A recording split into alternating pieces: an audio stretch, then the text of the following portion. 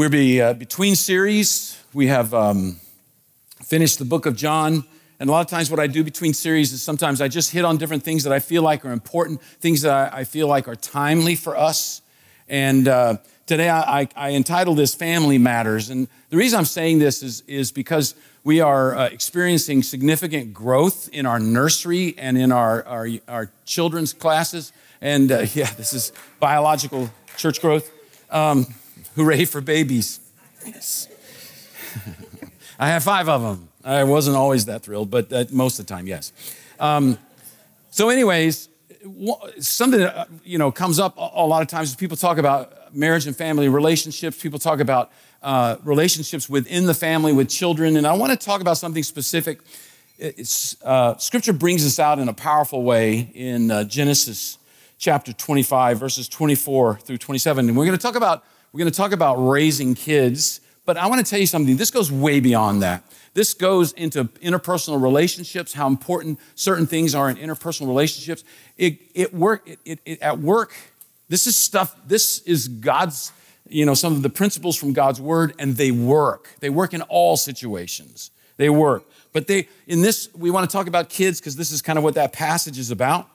Having a marriage that's built on a foundation that honors God, being able to flourish as a family. And I am no expert, I want to tell you.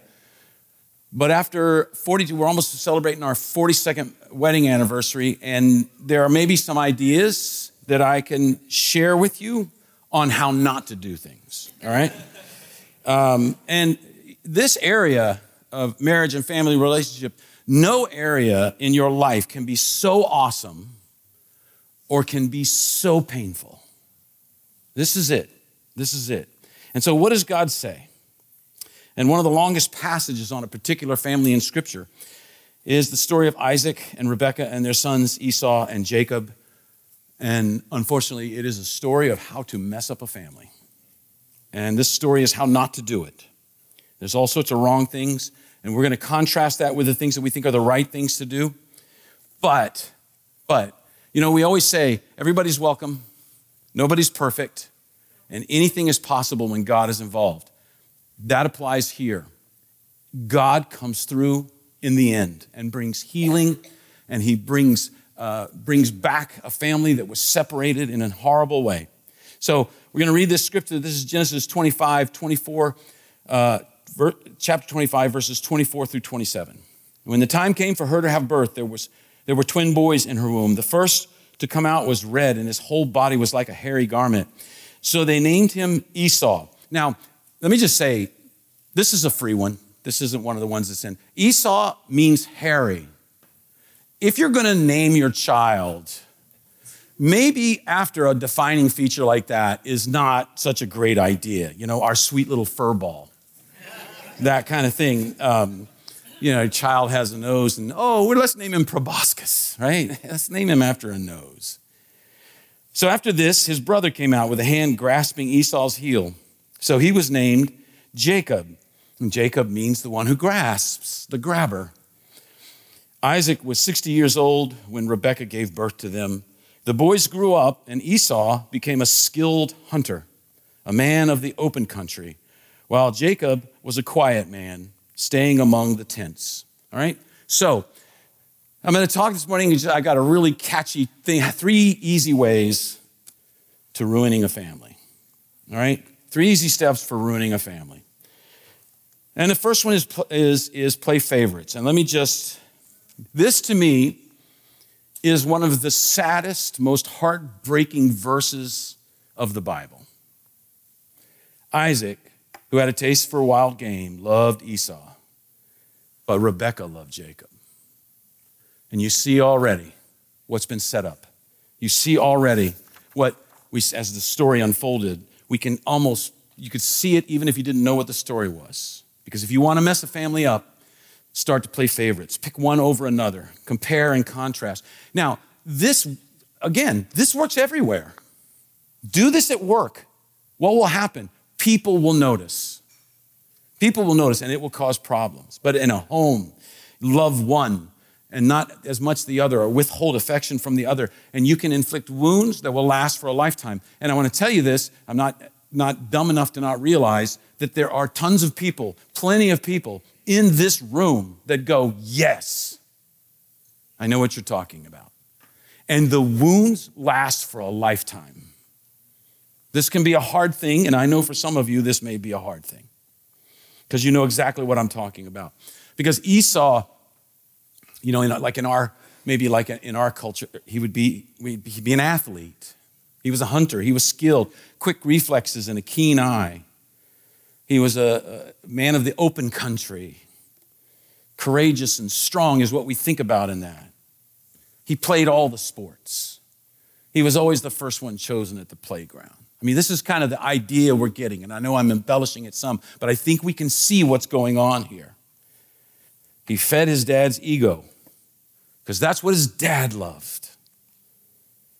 And this can happen, this can happen in a household so easily. I had 5 kids, and they all were accomplished in different areas. And everyone here, your children are accomplished in different areas. I had some children that did really well in athletics. I had some children that did well in drama and the arts. And one of the things we tried to do, and I blew it plenty of times, is we tried to celebrate each one of them for what they could do, what they were accomplishing, what theirs, just to celebrate that in them. And then Isaac would look at his other son, Jacob, the one who was quiet and stayed among the tents. Almost thinking hard to believe this kid came from the same womb. Why don't you be like your brother? Why don't you be like your brother? And we know those wounds. I mean, I shared with you just recently, coming home with a report card, and I had a middle brother who was whip smart and always got A's. And he would just come in, here's the favorite, everyone loves me, right? And here comes in C's, a couple of B minuses, and a couple of D's, right? And my parents worked at that. They did, but still, man, I can still remember the smiles looking at A's. And I just was mediocre, and I just was lazy. And finally, when I went to graduate school, I was married. My wife said, you get anything lower than a B, I'm quitting my job. I'm not working to put you through lazy school. I made the honor roll.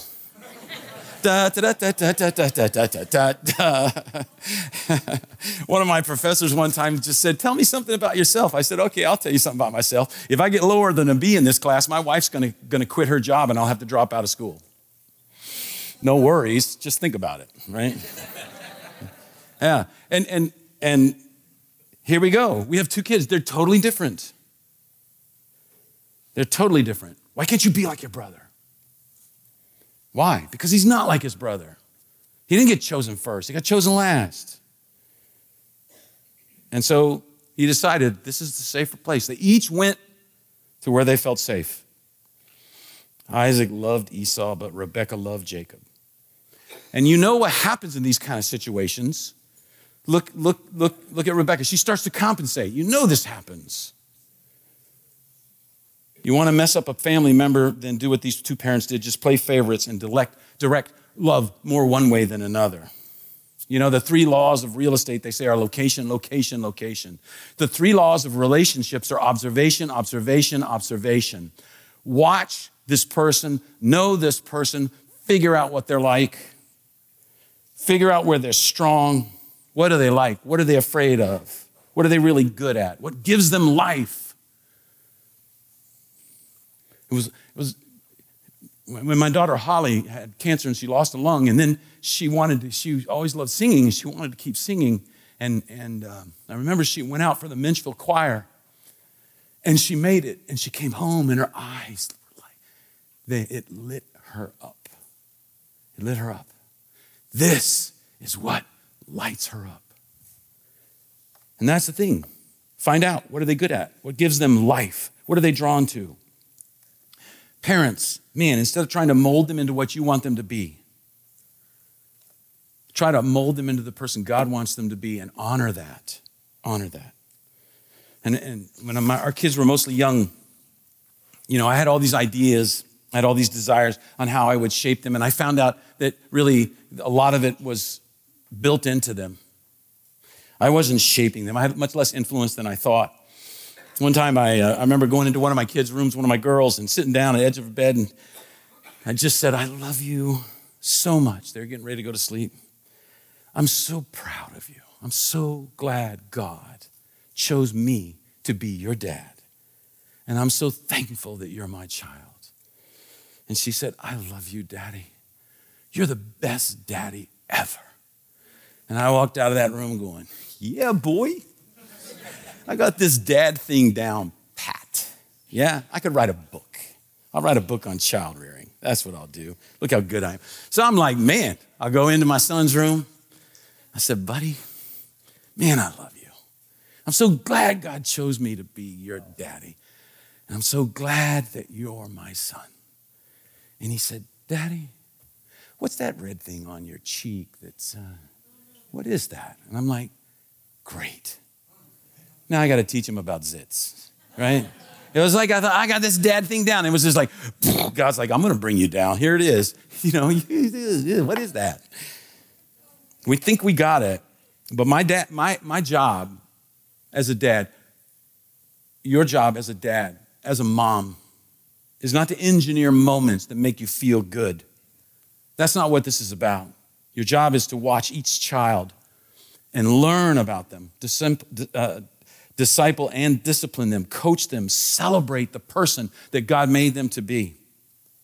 Not trying to have this little alter ego that's like you. Not trying to have this kid that was able to, all the stuff you thought you could have done, this kid can do and do much better than you, and you kind of live through them. That's the worst thing we can do as parents, is live through our kids. And unfortunately, all kids, they're different. And it staggers me sometimes how careless people can get with this. I'll hear parents speak about their children in ways that are negative, almost disown them, saying, well, Mike here's our different one. Or Vic here's just not an athlete like his brothers. We don't know where we got Sarah. Different phrases like that. That's the kind of thing. When we say it in an adjusting tone, we kind of like, but I'm telling you what, the message to that child is clear. We don't know where we got him because he's different. That's what's coming up. That's what they get out of that. He's not an athlete like his brothers, so he's less. That's what happens. And if your name is Mike or Vic or Sarah, I'm sorry. I wasn't trying to specifically single you out. But what happens? What do we say? We're saying this child is a bit of a disappointment. This child doesn't make me feel like a winner. That's what we're saying. And parents, you got to express affection and appreciation on a regular basis. I mean, I know it's simple. I know this isn't like you're going, what? I should tell them I love them? Yes, obviously. We know that. But it's hard sometimes. It's hard sometimes. As a parent, my job is not to fill up my neediness through my child. Only God can do that. My job is to build up this child. And this is a story where a couple of sons didn't get from one of their parents what they desperately needed to hear. So, as we move on, 3 easy steps for ruining a family. Number 1, play favorites. Number 2, allow deceit in the home. Now, we've moved along now. The family's much older. Isaac is very old, basically blind, and he calls his favorite son to him. He says, now then, to Esau, get your weapons, your quiver and your bow, and go out in the open country to hunt some wild game for me. Prepare me the kind of tasty food I like and bring it to me to eat so that I may give you my blessing before I die. Now, so the scene here, he's on his deathbed. They know it's coming. Death is near. And it's time for the blessing. Now, this is a huge deal, all right? This is like the will. This is incredibly, and usually when a blessing was given, everybody got a part. Okay, this is a patriarchal society. I don't endorse it, but all the boys got a part of the blessing. All right? So it's not like with Jacob, he's not going to get anything. That's what it seems like. But what's happening here is the blessing has to happen in the presence of both boys. Unless you're only going to bless one and give it all to him. And he says, go get me the food I want, and I'm going to give you. He doesn't say, I'm going to perform the blessing. I'm going to bless you and your brother. He says, I'm going to give you the blessing. And so he's doing something that would be unthinkable. He's going to shut Jacob out. He doesn't tell Rebekah. This is just between him and Esau. And she hears. She's eavesdropping. She's not, this is another thing you want to ruin. Don't respect privacy issues. But at this point, she's listening. And she could have made a choice. This is the hard choice. She could have walked into the room and said, hey, I just heard what you said. That's not right. That's not right. Or she could devise a plan to steal a blessing. And that's what she did. There's this incredible lack of communication between Rebekah and Isaac. There's favoritism, there's misguided love, there's manipulation. It's killing this family, and they never talk about it. They see it happening. It's like the elephant in the room, and they don't talk about it. In your marriage today, is there an elephant in the room that you're not going to talk about? You don't want to talk about. You got to talk about it. You got to talk about it. And so basically, she goes to Jacob, and she says, let's deceive your father. Go kill a couple goats, and I'll make some of that goat burger casserole that he loves so much, and you can give it to him pretending that you are Esau, and then you will get Esau's blessing. And how does Jacob respond? He could say, Mom, no, that's deceptive. No, what does he say? He says, Mom, he's hairy, I'm not. How am I going to deceive him with that? And so she has this plan. She's going to use fur. And he's almost dead, and he's blind, and she's like, he's not going to know the difference. And so she's got this plan.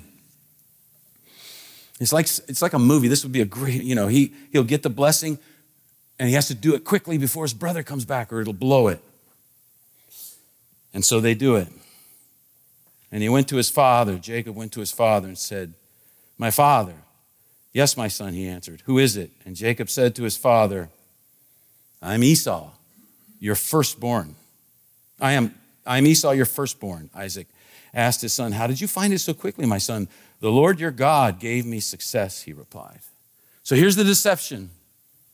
And there's certain things in this deception that kind of leak out in some ways. I feel like you can see the poison that's leaking out in his life and how he talks. He says, I'm Esau, your firstborn. Is there any doubt who Esau is? No. You can see with Jacob, I'm Esau, the first one. The one you love. You can just see it in him. The first one. Because that's what he thinks. That's what counts. I can imagine that he could feel like your eyes never light up for me. But they do when I say, Esau, your firstborn. Inside the heart of every child is this deep, deep need to know that they can make their parents' eyes light up. They can make their mom's eyes light up, their dad's eyes light up. And he, you can see, is leaking bitterness. You ever met someone who's like that? You just sense after a while that something is upsetting them, and it just leaks out. So the next part is very dramatic. Esau is undone. Isaac gives the blessing to Jacob, and then Esau comes in afterwards. And Esau pleads with him, not one blessing left for me? Oh, my father, bless me too. And then Esau broke down and wept, and his dad tells him, I blessed your brother. I did it all in one. I ruined it. And so he's totally upset. And the irony of deceit here is that Isaac sets out with this sneaky plan that he's going to give a blessing only to Esau, and he ends up giving it to Jacob. Rebekah sets out to manipulate things for Jacob, and as a result, Jacob has to leave home for 20 years. She never sees him again. She dies before he comes back. This is the irony of it. They both lose for the deceit that they've propagated in their family. If you want to know a great way to mess up a family, keep secrets and shade the truth and learn how to manipulate people and learn how to pretend. The reality is this: everybody in life wrestles with this. Everybody wrestles with truth-telling. This is just the way it is. Some time ago, years ago, with one of my kids, there was a problem. And I was sure one of my kids had done something wrong. You ever get this, parents? You know which one did it, but you have no smoking gun, right? You know the evidence is overwhelming. It's all circumstantial, though, right? And so there I am, I'm this dad trying to figure out amongst my kids who did this, and I have definitely figured it out, but the kid's not breaking. So I said, let's talk a little bit. Come here, let's talk a little bit. And we sit down, and I'm doing my best, defense attorney. So, tell me, when the candy bar disappeared, where were you? And finally my daddy goes, Daddy, do you think I would lie to you? Do you think I would lie to you? Don't you trust me? I wanted to say, oh no, I know you don't lie. But I said, yeah. This is real life. You could lie to me. I can struggle sometimes. I can struggle with issues concerning deceit. I can struggle with that. I got to be on guard like that. I said, look at your mom. She lies all the time, right? That was the easy one on the low. I shouldn't have. Yeah. Let me just cross that out. Don't say that ever again. But I said, everyone struggles with deceit. Yes, you could lie to me. I love you. I love you, and I love you, and I love you. But I also understand you're a human being. You could lie to me. And she looked at me and said, because I did. And I was like, I knew it. Yes. No, I didn't celebrate. Because, I don't know. I read this. I didn't think about this for a long time. I read it a while back, that the most famous story in American history on lying is a lie. The story of George Washington cutting down the cherry tree and saying that I cannot tell a lie, I cut down the cherry tree, was written by a guy named Parson Weems like 100 years after he died, and he later admitted he made the story up. The most famous story about not lying is a lie. It's everywhere. It's everywhere. So the truth is we all struggle with it. And so if we want a great family, we have to cling to the truth tenaciously. We have to speak it in love. And we have to work on those things that are unhealthy dynamics, like with this family. It has to be brought up. Think about how different things might have been for that family if Isaac and Rebekah had at least one conversation when Rebekah says, you favor Esau. And Isaac says, you favor Jacob. And then they decided, what's going on here? How can we change this? What might have happened? It's amazing to think. If they started thinking, how can I manage my emotions this way? How did I learn to give love this way with fluctuating feelings? Because it can be done. It can be done. Problems must be named and talked about. We can practice pain avoidance, or we can decide to love people, even when it is difficult and it can hurt.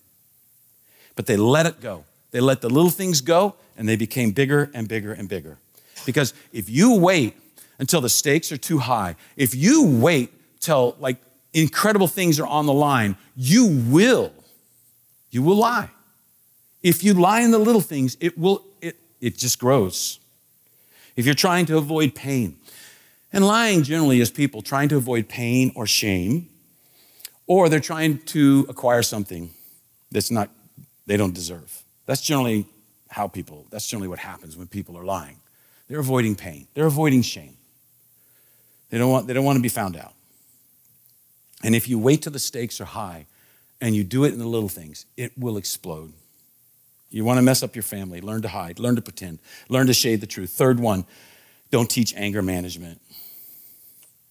This is an important part of parenting, right? Don't teach anger management. This is so important. If you have a family where there's 2 or more kids, that has to be taught, because it will come out. It will come up. and the anger and the conflict and the mismanaged resentment. These are huge themes right here. And so Esau's response to Isaac is the culmination of years of problem. Esau held a grudge against, response to Jacob, I said. Esau held a grudge against Jacob because of the blessing his fathers had given him. He said to himself that the days of mourning for my father are near, then I will kill my brother Jacob. All right? This is what it's culminating to. And so what happens? Jacob has to run. He doesn't get everything the blessing entails because he has to run for his life. He doesn't get the land. He doesn't get the cattle, the sheep, all that's involved because he has to run for his life. There are no signs of these parents sitting their kids down and saying, this is acceptable and this is not. You know, when a kid first learns how to say no, when your child, I remember one of our kids, first time he said no, we were like, yes, he said a word. Uh-oh. This could be the beginning of a lot of problems, right? And so teaching them, there are certain no's that are acceptable. There are certain no's that are not acceptable, all right? If I say to you, like talking to my son, let me eat all your dessert, and you say no, that's an acceptable no. If I say it's time to go to bed and you say no, that's an unacceptable no. There's acceptable and there's unacceptable. You need to teach anger management. We need to learn anger management.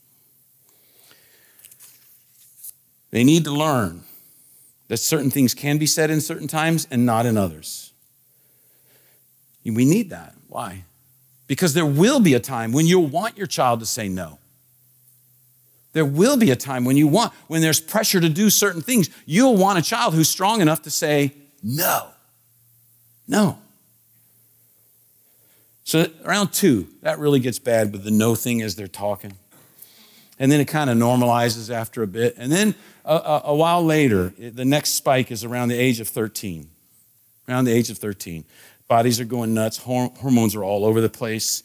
Maybe 12, 13, wherever the age that is. You see your child, and that cute little child suddenly has multiple personalities. And you're not sure which one will come out. You're not sure which voice is their voice, and it just takes patience. Now, that goes for a while, and then it ends usually after about 30 or 40 years is how long that one lasts. So there's no end in sight, parents. You want to build a great family, you ask God for wisdom in managing anger, and then you teach your children how to do it. You ask God to teach you how to manage your anger, and then you teach it to your children. Will they get mad at each other? Yes, they will. But there's certain areas that are out of bounds. We went over that over and over and over with our children. Certain things are out of bounds. Derek, you may not hit your younger brother. He's too little. He can't take it. Even if you think it's fun, it's not. Certain things like that. Affirm it when they get it right. I know you're upset, and I appreciate how you handled that. There will always be mistakes. I mean, I'm coming across like I know it all, and it's not true. But here's the cool thing.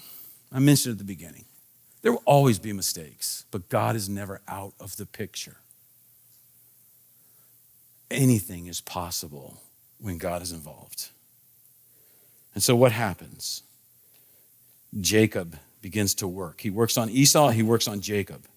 Jacob has an encounter with God. Then he goes and he meets his uncle Laban, and he works for him for 14 years, and he's shown what it is to be on the receiving end of deception because his uncle deceives him. And suddenly Jacob sees it up close and personal. He goes to character school, and so he decides the right thing to do is to go back to Esau. And so he's shown what it's like. He's going to go back to that big, strong hunter who the last words he heard from was, I'm going to kill you. And so he does. And he begins to sends messages. Now I'm sending a message to my Lord. That's Jacob sending it to Esau, that I may find favor in your eyes. He says, look, I want to make things right. And he sends gifts. He starts sending him cattle, it says, and lambs and goats and donkeys and bulls and a cat. No, there's no cat. No, there's no cat there. Cats aren't in the Bible because God doesn't like them. All right. Jacob became committed to resolving the problem. That was a free one too. Just search. There's no kind word about cats in the Bible. All right. Jacob became committed to resolving the problem, and even he pays this restitution. He starts saying, look, I did you wrong. And then he goes and he meets him. It's a long story, but and he himself went on ahead. He separated himself from his party, and he walks up to Esau, and he bowed to the ground 7 times as he approached his brother. Now, this is the way of absolutely telling him. And if we went through this before about this whole idea of bowing, this whole idea of submitting. And you even see it sometimes if you watch some of these movies like with Camelot or, knights in the round table, all this kind of stuff. If a knight or a warrior's defeated, oftentimes what they'll come is they'll take a knee, they'll bow down, they'll put the sword. I should take the knee. Okay, I'll take a knee, and they bow down, and they put the sword down, and then they bow their head. What is that? They say, I come open-handed, no arms, and I bow my neck to you. My neck is open to you. You can kill me this instant. And what is he doing? He's doing it 7 times. I come with nothing. I come with nothing. I come with nothing. You have total control over me. And it's a way of saying I am absolutely, in a sense, repenting for what I did. And what does it say? And Esau ran to meet Jacob and embraced him, and he threw his arms around his neck and kissed him, and they wept. What a beautiful picture of reconciliation. What a beautiful picture of what God can do in the most hopeless of situations. Right now, what is your situation? In the most hopeless situation, God can bring beauty. You may be older and you're looking at a child or some children or whatever that are doing wrong, going astray, just not doing what you'd hoped for them. God is not out of the picture yet. You may be young and you got parents that you worry about and you pray for. God's not out of the picture yet. He brought healing. God can heal the deepest wounds. I don't know how wounded you are, but God can heal the deepest wounds. God can change character. I don't know how messed up you are, but God can change you.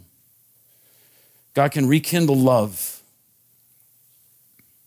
God can cause us to change from the inside out. Jesus can do for us what we've never able to do for ourselves. And this family, these 2 brothers, they got a lot of things wrong. But they got one thing right. They decided to let God work. They reconciled, and they are brothers again. God can bring healing in any situation. Obviously, it starts with that beginning of repentance, of accepting Christ as your Savior, allowing him to work and yielding to him. And then the Holy Spirit comes into your life and begins to work and change and grow and guide you. And you will see things happen you never thought would happen. And so as you leave here, I don't usually do this, but here's a little homework. Here's parents, husbands, wives. Be thinking, what does God want to do in my family? Maybe you're single. What does God want to do with me? But especially for parents, is there a favoritism issue? For all of us in our relationships, is there deceit that needs to be dealt with? Is there a conflict that needs to be resolved? But finally, for single parents, you have the hardest job in the world. And I just want you to say, I'm glad you're here. I'm glad you come to our church, that we want to cheer you on and help you in any way we can. We're thankful that you're here to honor God in your life. And for you, it may be having a conversation with someone that you really trust and saying, do you think there's a favoritism issue? Do you think there's something that needs to be dealt with? Allowing somebody to come in and speak the hard words, because that is what's the key here. No one ever decided to speak the hard words. They took the easy way out at every level. And God finally worked, but it took 20 years. It took 20 years. And their parents never saw it. their parent, they never got the privilege and the honor of seeing these two boys reconcile and make their relationship right. So this is 3 things. Easy steps for ruining a family. Play favorites, allow deceit in the home, and don't teach anger management. These are also 3 steps for ruining any kind of relationship. Any kind of relationship at all. These will do it. And so I encourage you to be thinking and praying about that. Let's pray. Father, we thank you for your word. We thank you for this story of these two, this family. And it's in some ways horrible to watch. And yet you win in the end, God. And that is our hope. We know in the end you win. In all of these things. And the things we struggle with, and the things we worry about, and the things that grip us deeply in our soul. You win. And so we trust you, Lord. Help us to be the agents of change in people's lives as we share your word, as we share what you've done to us, how you've changed us. And as we share that with people, Lord, we see you work. Your Spirit takes it and uses it. And so, Father, help us to be found faithful servants in these difficult times. In Jesus' name, amen.